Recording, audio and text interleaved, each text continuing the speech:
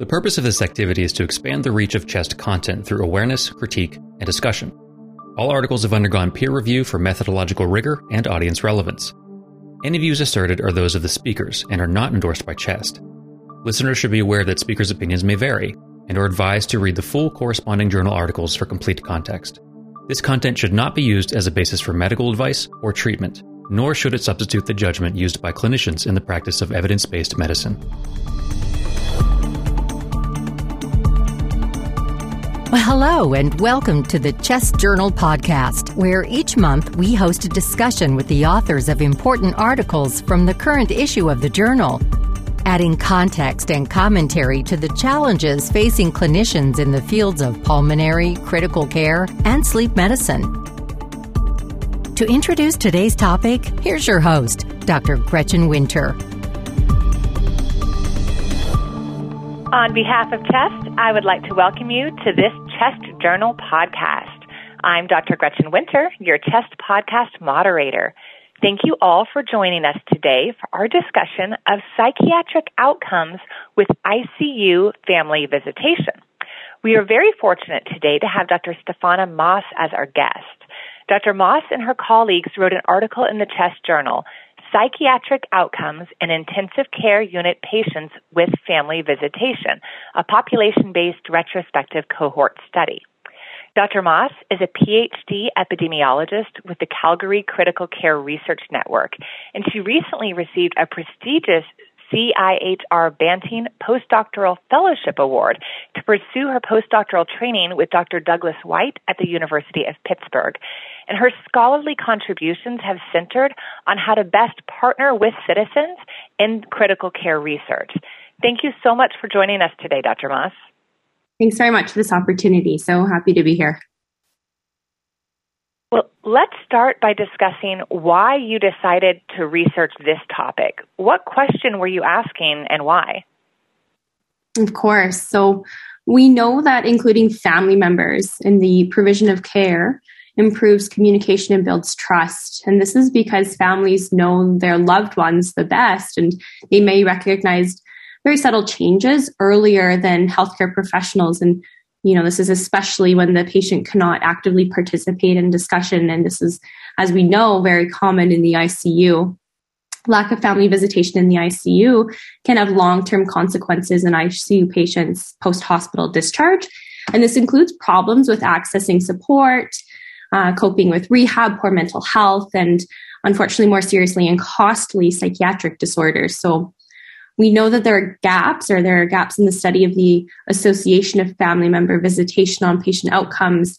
And a limitation of the published work to date is the absence of research formally evaluating the effect of family visitation on the incidence of patient psychiatric disorders. So really, this fantastic team, we obtained a large multi-center population-based cohort of critically ill patients that were admitted to ICU.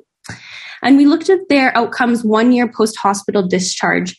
And our question that we were looking to answer was, what is the association between family visitation in the ICU and patient post-hospital discharge psychiatric outcomes? Great.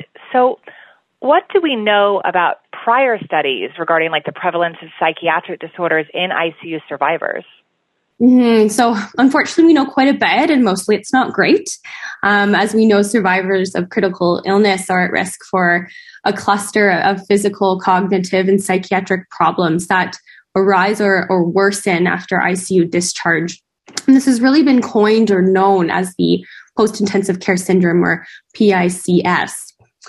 The prevalence of psychiatric disorders in ICU survivors is very high, and this includes depressive disorders that have been estimated with a prevalence of 32 to just about 40%, anxiety disorders around that same range, 20 to 40%, as well as PTSD or post-traumatic stress disorder, same sort of range, 19 to 30%.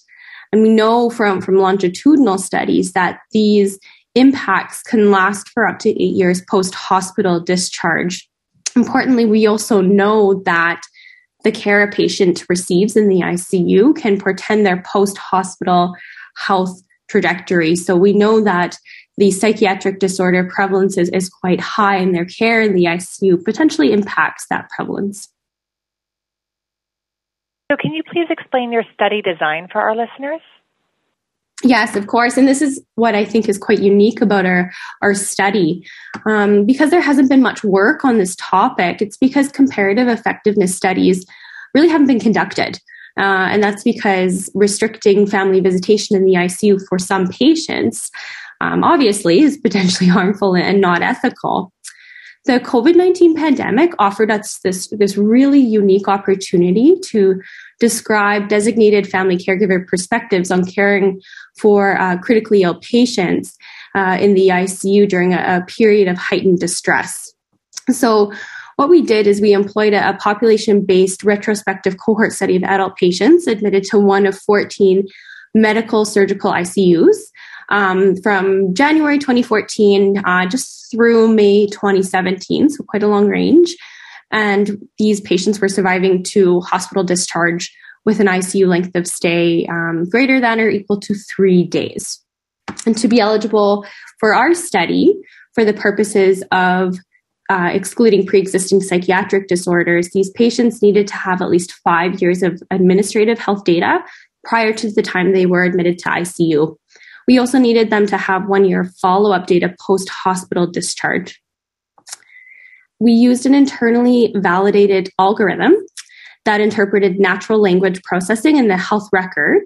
And this algorithm determined patients with or without in-person family visitation during their ICU stay. And for our study, we defined families, both relatives and friends. The primary outcome for this work was incidence of psychiatric disorder. And for this work, we included this as a composite outcome, and it included anxiety, depression, trauma, and stressor-related psychotic substance use disorders. And then we also looked at suicide attempts or events of self-harm. We used propensity score modeling, included in an inverse probability-weighted logistic regression model, and we calculated average treatment effects that were converted to risk ratios. Great. So what did you actually find regarding the psychiatric outcomes in patients with and without family visitation? We found that approximately 1/3 of critically ill patients, adult patients, were diagnosed with a clinically relevant psychiatric disorder within 1 year of hospital discharge. And we also found that ever having an in-person family visit in the ICU was associated with decreased risk of incidence of any psychiatric disorder, so that composite outcome that I mentioned earlier, in the first 1 year post-hospital discharge.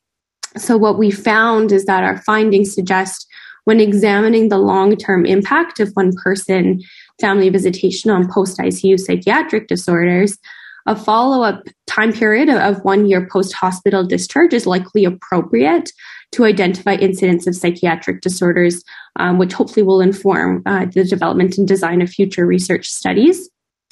And we thought that any intervention really that could impact the substantial burden of psychiatric disorders in these ICU survivors is potentially relevant to many, many patients.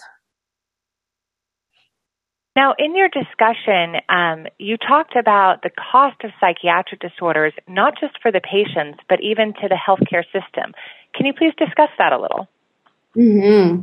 Yeah, and as we know, mental health disorders are very serious and costly, and psychiatric disorders are even more serious and more costly. And these are just some of the long-term consequences that ICU patients can experience post-hospital discharge after a visit in the ICU.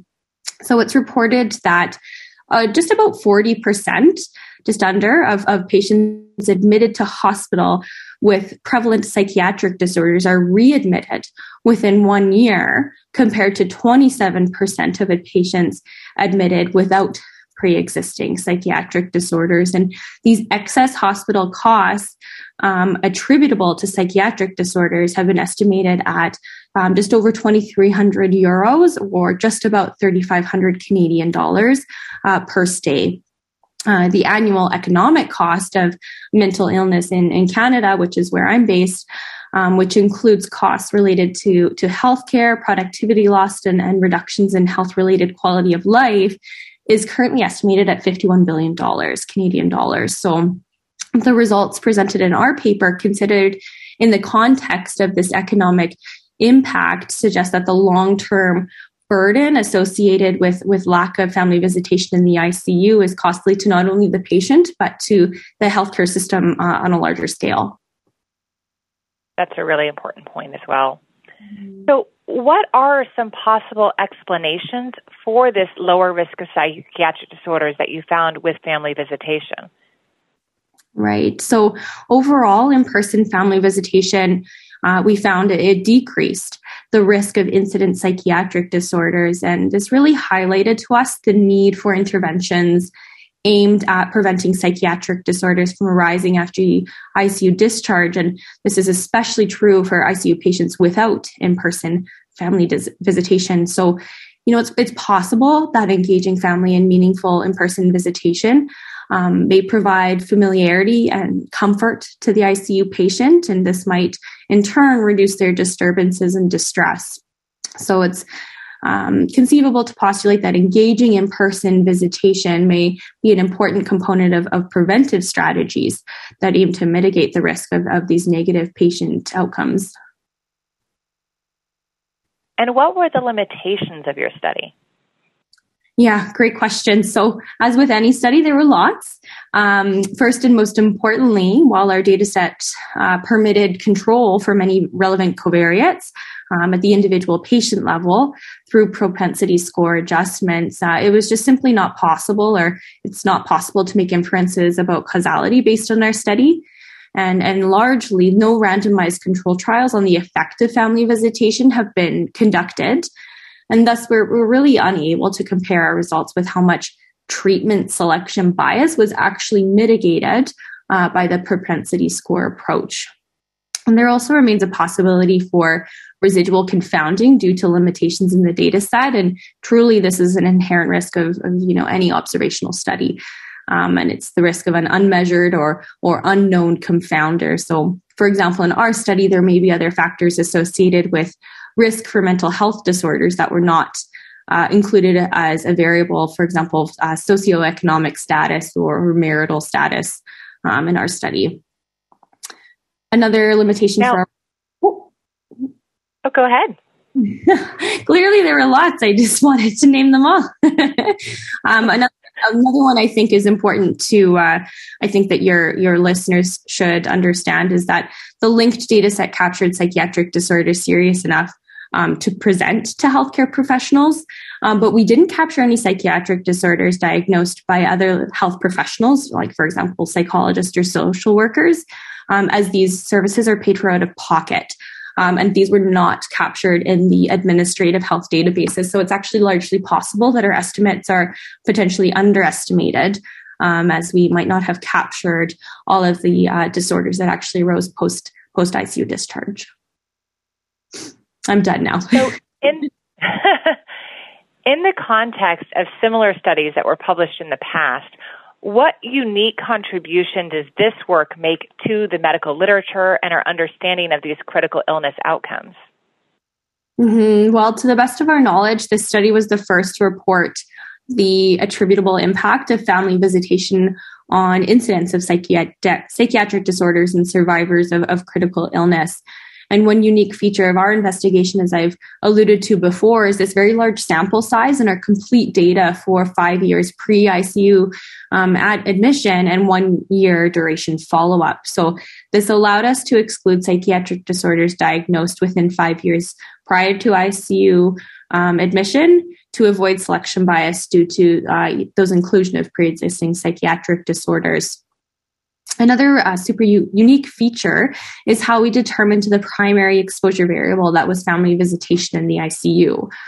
Family visitation in our study was operationalized as physical presence, excluding telephone calls of family, as reported by the bedside nurse in a free text progress note in a bedside administrative data system. And to do this, we used an internally validated rule-based algorithm that was developed by interpreting over 2,700 combinations of natural language processing and hyperparameters of individual visitation events and modes of communication and progress notes recorded in electronic form on the health record. So in our study, this rule-based approach helped us to dichotomize patients who received in-person family visitation anytime during their ICU admission. And for us, this was an extremely cost-effective approach in comparison to a costly longitudinal study. So something that future research might consider, or an important direction for future research to continue to propel this area of work forward, is to consider obtaining family caregivers' unique lifetime identifiers or unique healthcare number for long-term study of family caregiver outcomes using data collected in administrative health databases. So undoubtedly, this would be a massive ethical challenge, but for achieving greater clinical and public health impact, we really do think this is a key step for moving forward. So how can we utilize your study's findings to actually improve patient outcomes? Like, what steps should hospitals be taking based on this data?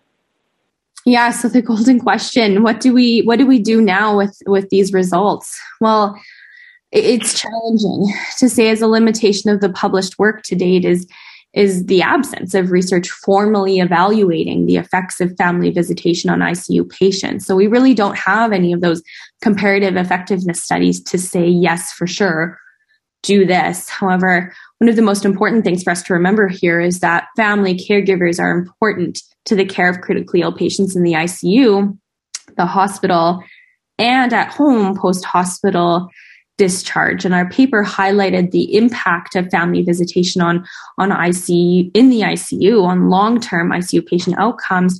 So it's really possible, it's likely that family visitation has an impact through transitions in care that extend well beyond the ICU, for example, hospital discharge to home, transitions in the rehab care team, etc.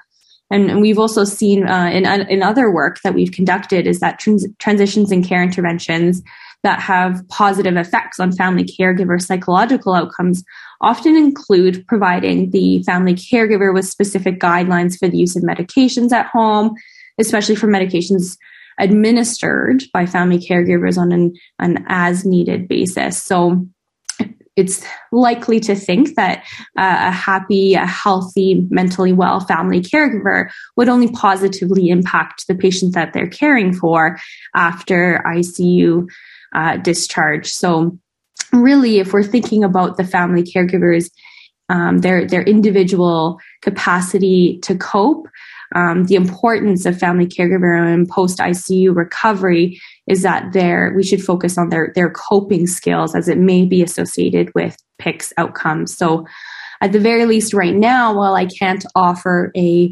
very solid answer on exactly how we should implement these results into current care guidelines, the identification of potentially less resilient or less coping family caregivers and thus at-risk family caregivers early on in the critical illness trajectory may in turn help us to improve long-term patient outcomes.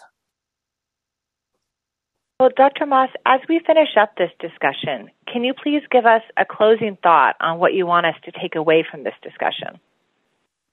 Absolutely. So in our study, a small proportion of ICU patients were not visited in person, which begs the question if the attributable risk of this rare exposure is small.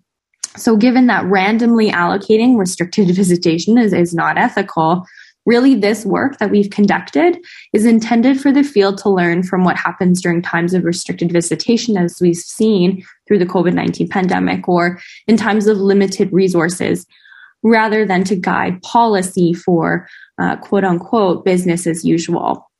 So final take-home message from the work that this team has conducted is that it's expected that any intervention that can impact the substantial burden of psychiatric disorders and survivors of critical illness could potentially be relevant to many, many patients. Well, I'd like to thank Dr. Moss for a great discussion, and a big thank you to our CHEST community for joining us. I'm Gretchen Winter, and this is a CHEST podcast. Until next time.